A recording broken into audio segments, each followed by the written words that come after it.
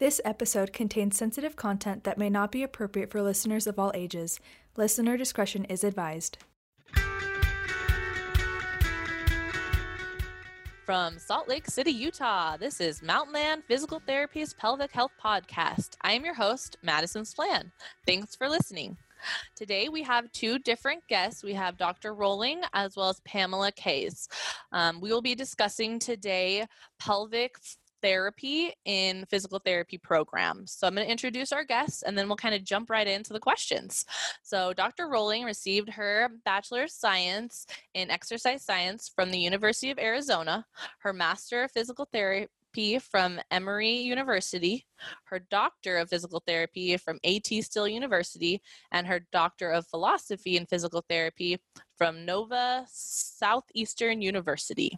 She is an assistant professor of physical therapy and director of the post-professional Doctor of Physical Therapy program at ATSU.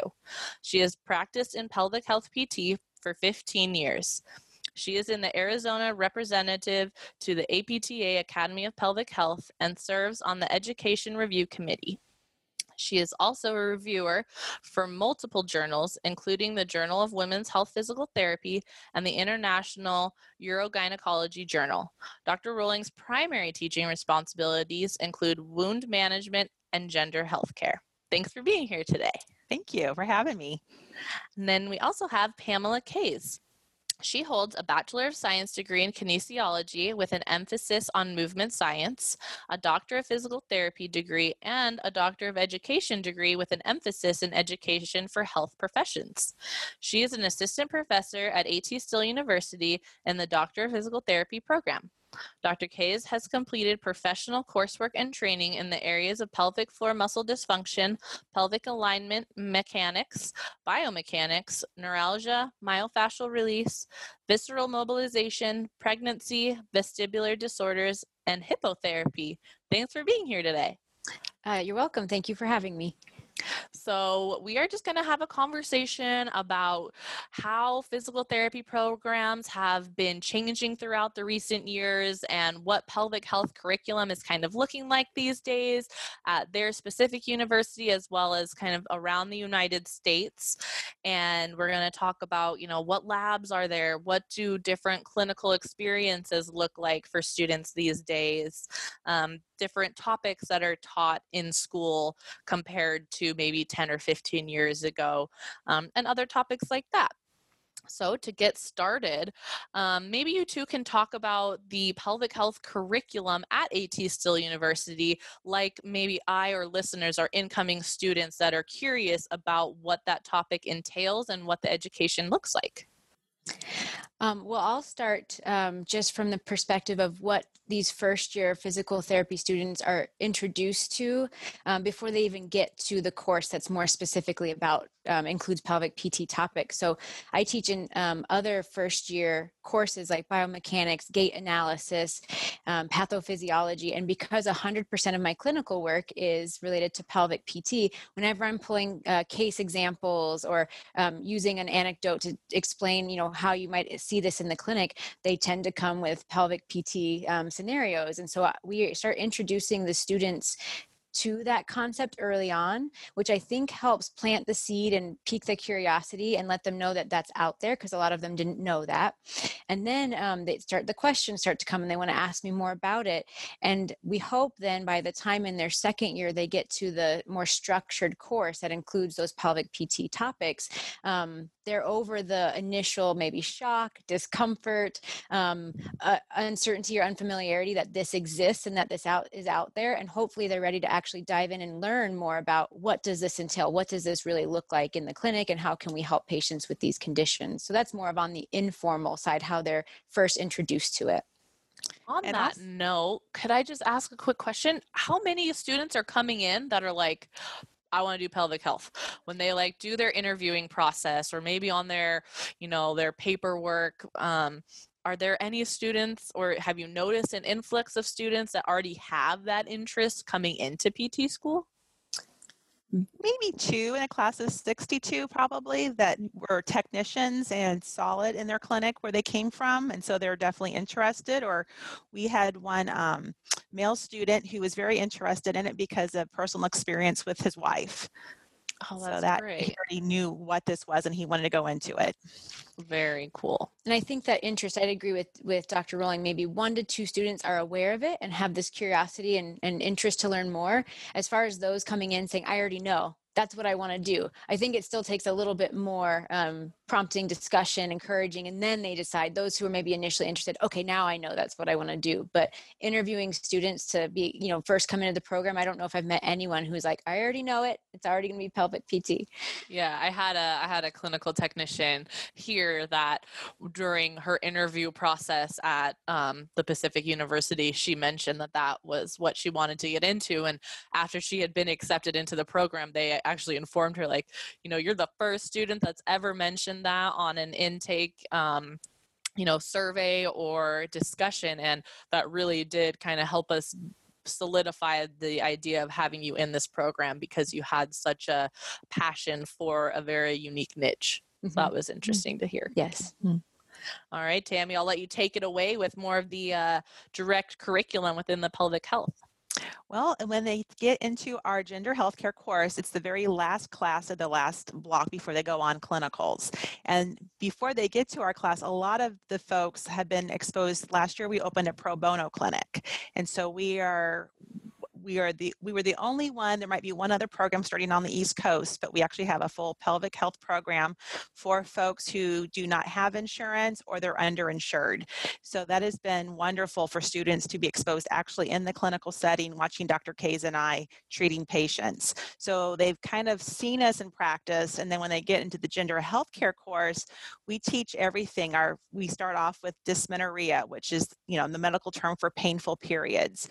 We talk about testicular health. We go into the pelvic floor dysfunctions like urinary incontinence, pelvic pain, men who have prostate problems. We go into pregnancy and what all entails with antepartum, postpartum.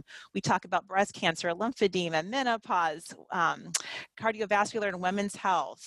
We talk about intimate partner violence, so they know how to document and be comfortable with men and women who've been experienced, violence at home. So they get a whole array of topics that last class before they go off in their clinical setting.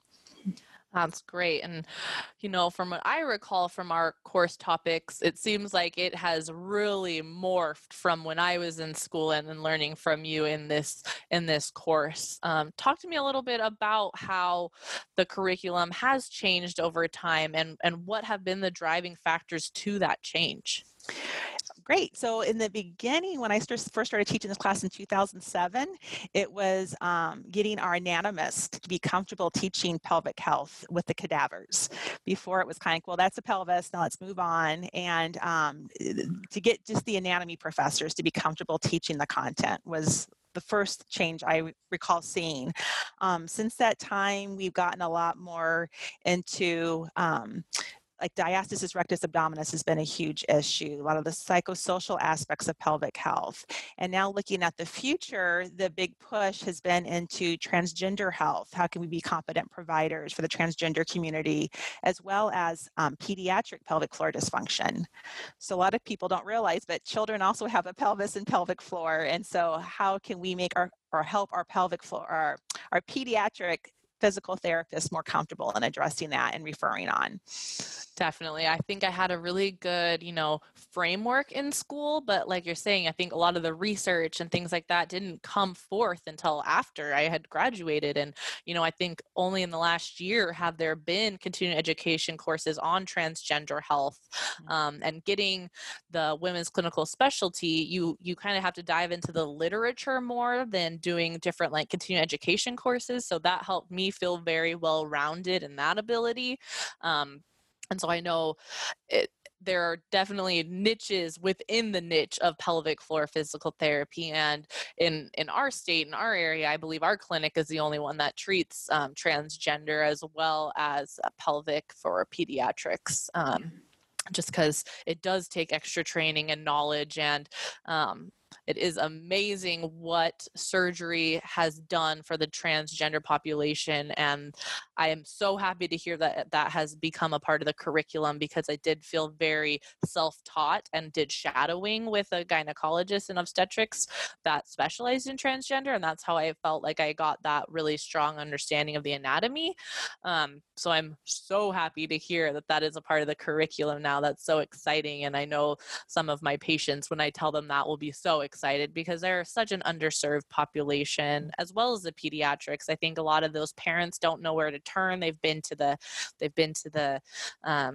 urology within whatever their children's hospital is. They've been to their pediatrician, and they're kind of just going back and forth. And then they finally end up in our office, and I'm just dying and wishing that they came here years and years ahead of time. And so I feel like getting this curriculum out, and especially at ATSU University, where it is a health science area, and at least from when I was there, there were different courses with the DOs and with the PAs. So we kind of understood what we did together and how we worked together, and being able to understand when to refer out. And, you know, when those questions aren't being answered and we're kind of at that dead end, who do we refer and when? And so knowing that that's in the curriculum and being shared amongst the different professions is so great to hear. Yeah, Dr. Kays and I, we recently did a research study. We did a survey of all licensed Arizona physical therapists, and asking them, like, how often do you screen for urinary incontinence? Do you refer out, and so forth? And overwhelmingly, the pelvic floor PTs in Arizona were like, well, this doesn't even pertain to me. The pediatric. Pediatric PTs. Pediatric PTs. And so that's our big thing now, is we want to make sure that the graduates of our program, if they're going to go into pediatric specialty, they need to know that this is, can be a concern for your patients, and how do you refer them out? Perfect. Now, diving a little bit more into the curriculum, talk to me a little bit what the labs are like for the pelvic health. Are there labs? From like the anatomy portion all the way to more pelvic specific labs? Talk to me a little bit about that. Well, for some maybe obvious reasons, we don't get to have as many labs and hands-on training and learning in this area, because it is a more sensitive area, and maybe with your peers, your fellow students, and with instructors, colleagues, it's not the type of setting where we can have the consent and liability and things associated with that. However, we do have a lab that focuses on diastasis rectus abdominis within our gender course here in the curriculum. Also, as Dr. Roehling mentioned, with anatomy, they have anatomy labs, and they do spend more time focusing on the pelvic musculature and vasculature, and organs ranging from reproductive to GI and urogenital, and obviously, all the musculoskeletal things as well. So getting more understanding and knowledge with the anatomy. And then we really encourage our students to, if they're interested and they want to learn more and pursue this, to actually take the level 1 course, whether that be through the APTA or Herman Wallace, to get that hands-on training where it's in a setting that's specifically designed for that. And often in the recent years, things might be different now with our current situation in the nation and COVID-19, but in recent years, we've had a pretty good attendance from students at locally held in Arizona, like Herman Wallace level 1 course, where students who are interested go and actually get that continuing education level training to maybe get their foot in the door for that. And if they do the training, then they get to actually do internal examinations on the patients in the pro bono clinic. Yes. So that's been exciting for them to do that. And so we've had 2 students so far this year who've gone through the training and have been able to get that hands-on in their clinic. So that's the missing piece, is that pro bono clinic. Then they get to see it in the clinic for the things that it's appropriate for them to do some hands-on, but then obviously the supervising clinician or faculty member will do the things that's not appropriate for them, the students, to do, but they can still observe and learn from that. That's great. I know we've been expanding within our company on pelvic specialists, and it's been great to see the amount of new grads coming out with the level 1 coursework and eager to get into 2 and 3, depending which route they're going, either the APTA or the Herman and Wallace. So that's been great to see. And it does make sense why, the internal labs are not a part of the PT school, especially because you don't want to mandate every student that has to do it, which is definitely a factor that might be limiting for sure. Now, do you guys do a lab on biofeedback as well? We do that. We have usually a couple of students volunteer, and they can hook, because the sensors go in a very sensitive place. So we have them put them on themselves in the bathroom, and then when they come back in the classroom, they're fully dressed, and we are able to put it on the big screen in front of the class, them on biofeedback. So that's been fun. And then in the course, the pro bono clinic, they're getting to see it with real life patients as well. Yes. I thought that was like such a fun lab. Yeah. It was so fun to see how strong they were, or weak, or doing the flicks versus the endurance, and really seeing on the big screen and really watching their face trying to do it so well. And something Dr. Roehling is good at is, based on who volunteers, but kind of picking out, I bet that person has a weak pelvic floor. Someone who might, on the outward appearance look very strong, maybe a muscular person, very athletic, very fit. Those people tend to be, obviously with exceptions, but they tend to be those that don't have the good pelvic floor muscle strength, because they put so much attention into their big external mover muscles that they never, paid much attention to how strong their pelvic floor were. So muscles were. So it's a good example and demonstration for the class to see. That's great. I know I got super excited after, I think it was a couple years ago, and they came out with some case studies on diastasis with kinesiotaping. And, I think at CSM, when we were in Washington, D.C., they went over how to do different electrical stimulation to the rectus abdominis as well. So it's been great to kind of be able to create more of a protocol for those diastasis patients, because it definitely seems like it's all the rage right now for sure. Yeah. So kind of moving along, for each of you individually, I'd like to know, what is your favorite topic in the curriculum that you enjoy teaching, and why? Well, for me, I like the very first day of class. We go over the dysmenorrhea and testicular health. And so it's fun because it pertains directly to, the student who's in their mid-20s. And it really kind of opens their eyes, and they're hearing, their teacher talk about testicles. And it's like getting over the little giggles and so forth, and starting to feel comfortable with that material. So I always find that class a lot of fun, because students really engage with that. Also, towards the end of the class, we talk, or end of the semester, we talk about disability and sexuality. And that's been a lot of fun for me, just to see the students start to, it's like all the light bulbs have gone off, and now they feel comfortable talking about sex and sexuality and how to approach a patient with those topics. So those are the ones I personally enjoy. Great. And Pam? For me, it's so hard to choose a favorite, because we, of course, love all these different aspects of what we do. But the thing that I feel the most passionate about is talking about pelvic pain.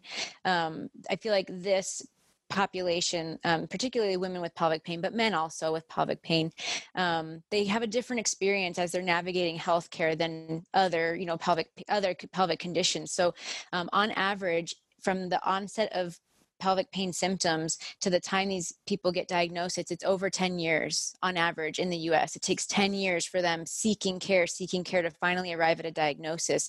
And until they have a diagnosis, they don't understand what's happening to their body, what's going on, what's wrong. They don't know what to do to help it if they don't know what's causing it. So it's kind of a scary, disheartening thing for people to experience that and not have any answers for that long. It is a more complex thing to work on and treat, and there are psychosocial factors that go into that, but I really like advocating and learning more when it comes to that topic, to try to help that population get the answers and treatment they need sooner. That population is the reason that I started this podcast. I felt the same way. I felt like they were very underserved, under-recognized, pushed, as it was all, like some patients have been told it was all in their head. All the time. And it is disheartening that is the case. And so that was my driving factor in creating this podcast, to really get the information out to the general public. So maybe their friend could tell them about it, or rather than going to a physician, maybe more word of mouth and talking about it. Our America as a whole is very sensitive in conversations in regards to sexuality compared to other places in the world, like Europe or South America, where people might be more open in sharing difficulties or passions. And so because of that, I feel like we're at such a disadvantage. And so I really just wanted to get the conversations going to hopefully have people gain access to healthcare and the answers much, much sooner than it might take going the traditional healthcare route. Right. So kind of going that direction, it's obviously pretty difficult, I would think, finding clinical internships in pelvic health. Have you ran into that problem, or how is that process done at AT still to try and help these students that have the Herman Wallace Level 1 get into a clinical internship? We have amazing directors of clinical education, and they really do wonderful work getting our students placed. So we pretty much get it placed, but their big challenge is a lot of pelvic health providers are cash-based practices. And so if you have a PT who's not taking insurance and the patient's paying $150 cash out of pocket, you can't then turn around and say, well, here's a student to work with you. So I think that's a big challenge, is finding a good pelvic health PT who's a good teacher who does not have a cash-based practice and is willing to take on a student. So I know it's a challenge, but our directors of clinical ed have done a great job making sure our students get placed. The other aspect of that is, yes, the pelvic PTs that exist in the areas oftentimes are cash-based, but it's not a big pool to choose from, even with that, because pelvic PT is an underserved, underrepresented area of PT. There's always wait lists for people trying to get in for pelvic PT, and there's just not enough of these physical therapists to treat those conditions. So some of the clinical sites will actually require the level 1 course for students to show that they're serious about this. It's not just we'll see, I'm just curious. They're serious about learning more about this, and that they can actually have a meaningful rotation in clinical experience where they can actually do some of the assessment techniques and be more involved versus, I haven't had any of that training, I guess all I can do is kind of observe and watch and learn that way. So because of some of those factors, it is more challenging to find pelvic clinical rotation spots for students. But like Dr. Roehling said, our clinical education directors have been really good at getting spots for the students who are serious about it. Well, send them our way. We are not a cash-based clinic. We have 4 different clinics in the Salt Lake region that have pelvic therapists. So hopefully we're on your guys' list. We are all about nurturing, and I have always found teaching to be so rewarding, and really seeing kind of that aha moment when you kind of see the switch over from interest to passion happen. So definitely send them our way. We love students for sure. We will definitely tell them, our doctors. Good. So I know when I was in school, it seemed like most of our curriculum in the pelvic health was female related. It did not really have much male. It didn't have much child pelvic floor. At what point did that curriculum kind of change and start adding some of these more sensitive and less served populations? The males, we've been incorporating it quite a bit for the last couple of years. I don't remember exactly when. As far as children, we're going to get a lot more into it actually this coming year. And same with the transgender, since those are typically now the big new things that are coming out to push. We want to be ahead of that. So the children and the transgender will be taught this coming spring of 2021. Great. And I think to kind of give some context there, to even get to the topic of pelvic conditions at all, I think it's pretty standard in a lot of curriculums to have like a 2-part lecture, like an hour and a half on a Monday and an hour and a half on a Wednesday, for example. And they try to get everything taught about what students might need to know in pelvic within like a 3-hour time frame. Our program is a little more unique in that we have a whole 10-week course that's dedicated just for that. And so I think, pregnancy, antepartum, postpartum, and women's pelvic issues is kind of like, was a big push just to get the initial information out there. Now that this field does have momentum, it's growing, and there's more, growth as far as more people being interested in going into pelvic PT and different things. I think now we see that it makes sense to start layering in those other things, the pediatric, the transgender, whereas before we were just like happy to get a spot to talk about these women's pelvic issues. So yeah, it's gaining momentum. We're serving more populations, more PTs are becoming available so that more of these populations can be served. So it definitely makes sense that the curriculum evolves to cover all those different bases. And I think also a challenge for other programs is, pelvic PTs are very, few of us, and a lot of pelvic floor PTs only treat females. So it's hard to find someone who can also teach the male aspect. Because if they're not treating males, it's kind of hard to teach the males. So I think that's also a challenge for other programs as well. Same with pediatric and transgender, and yep. Right. So when you have a student that is wanting to get their level 1 course, how do you help guide them towards APTA versus Herman and Wallace? Is that kind of a discussion? Because they are quite different, right? The APTA is helping to train more towards getting the WCS, whereas Herman and Wallace has their PRPC. And so they're definitely very different in regards to the track, so to speak. So do you help with that in mentoring, or do they kind of just choose based on availability and location? It's more availability and location. And Herman and Wallace has a long tradition of coming to Arizona to teach their class. So it's been a lot easier for our students. Years that they are not here in Arizona, we actually have a therapist up in Flagstaff who she found both pelvic floor level 1s, whether it be through APTA or Herman and Wallace, not sufficient for what she wanted her students to come with, because she says it's strictly vaginal examination on females with incontinence. And so when a student would come to her, they didn't know much about, the GI and colorectal issues or male issues.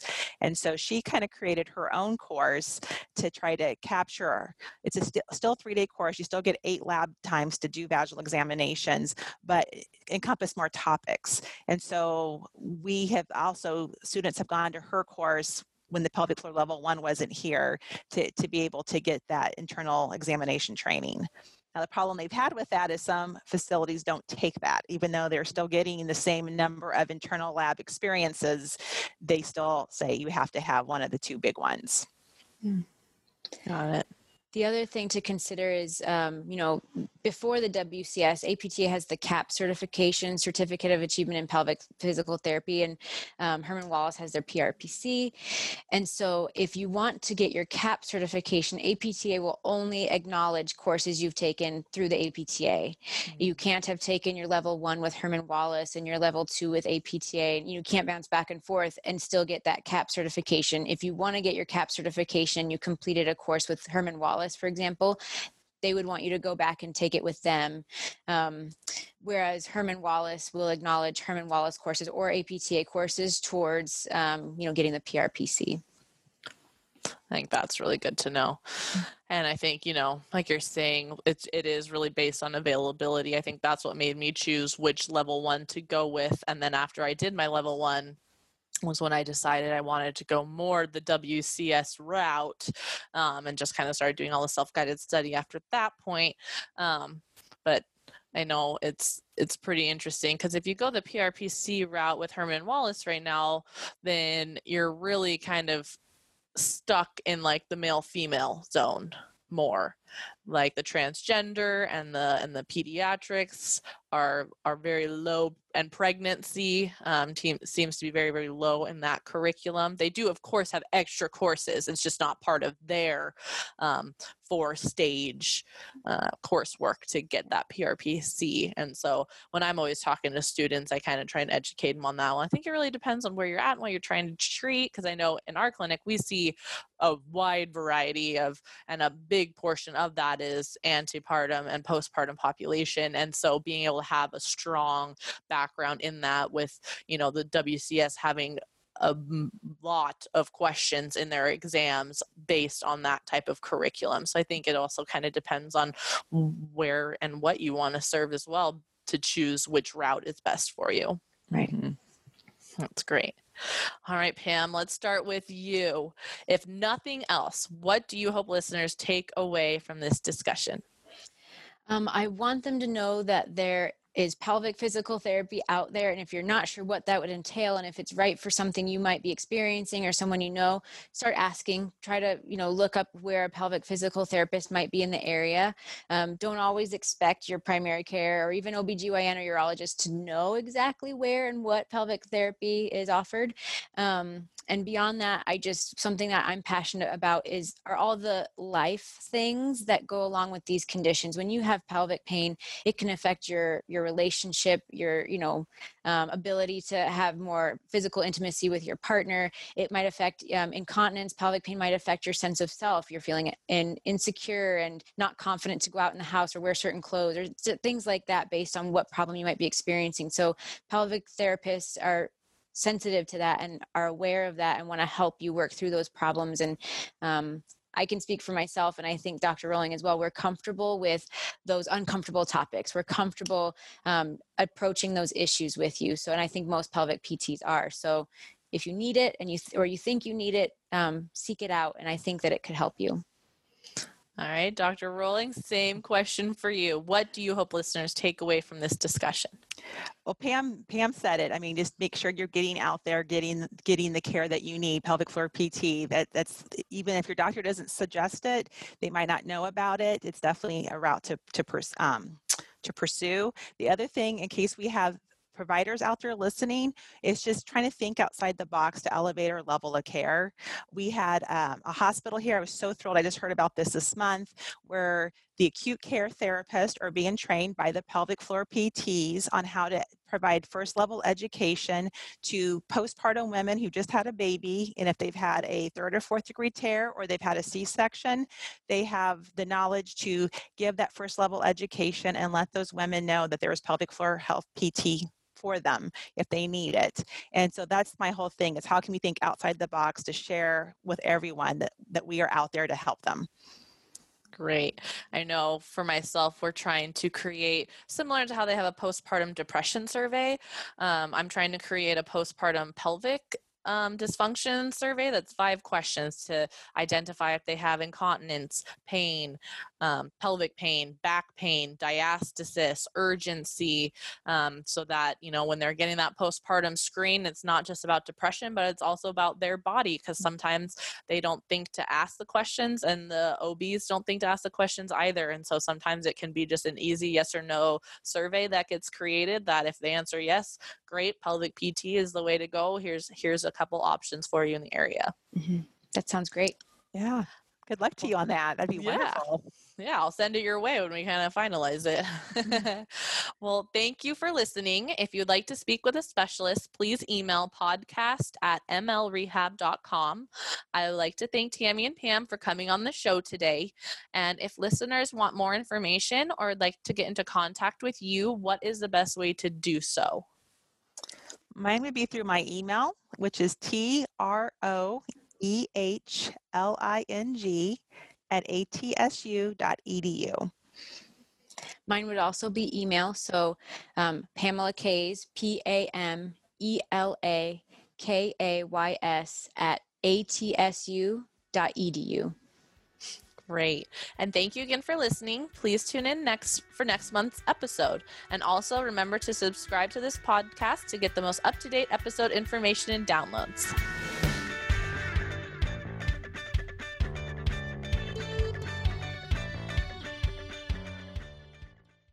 This podcast is intended for educational and entertainment purposes only. Exercises that are safe and appropriate for some people may not be for you. No treatment program should be undertaken without first consulting your physical therapist or physician.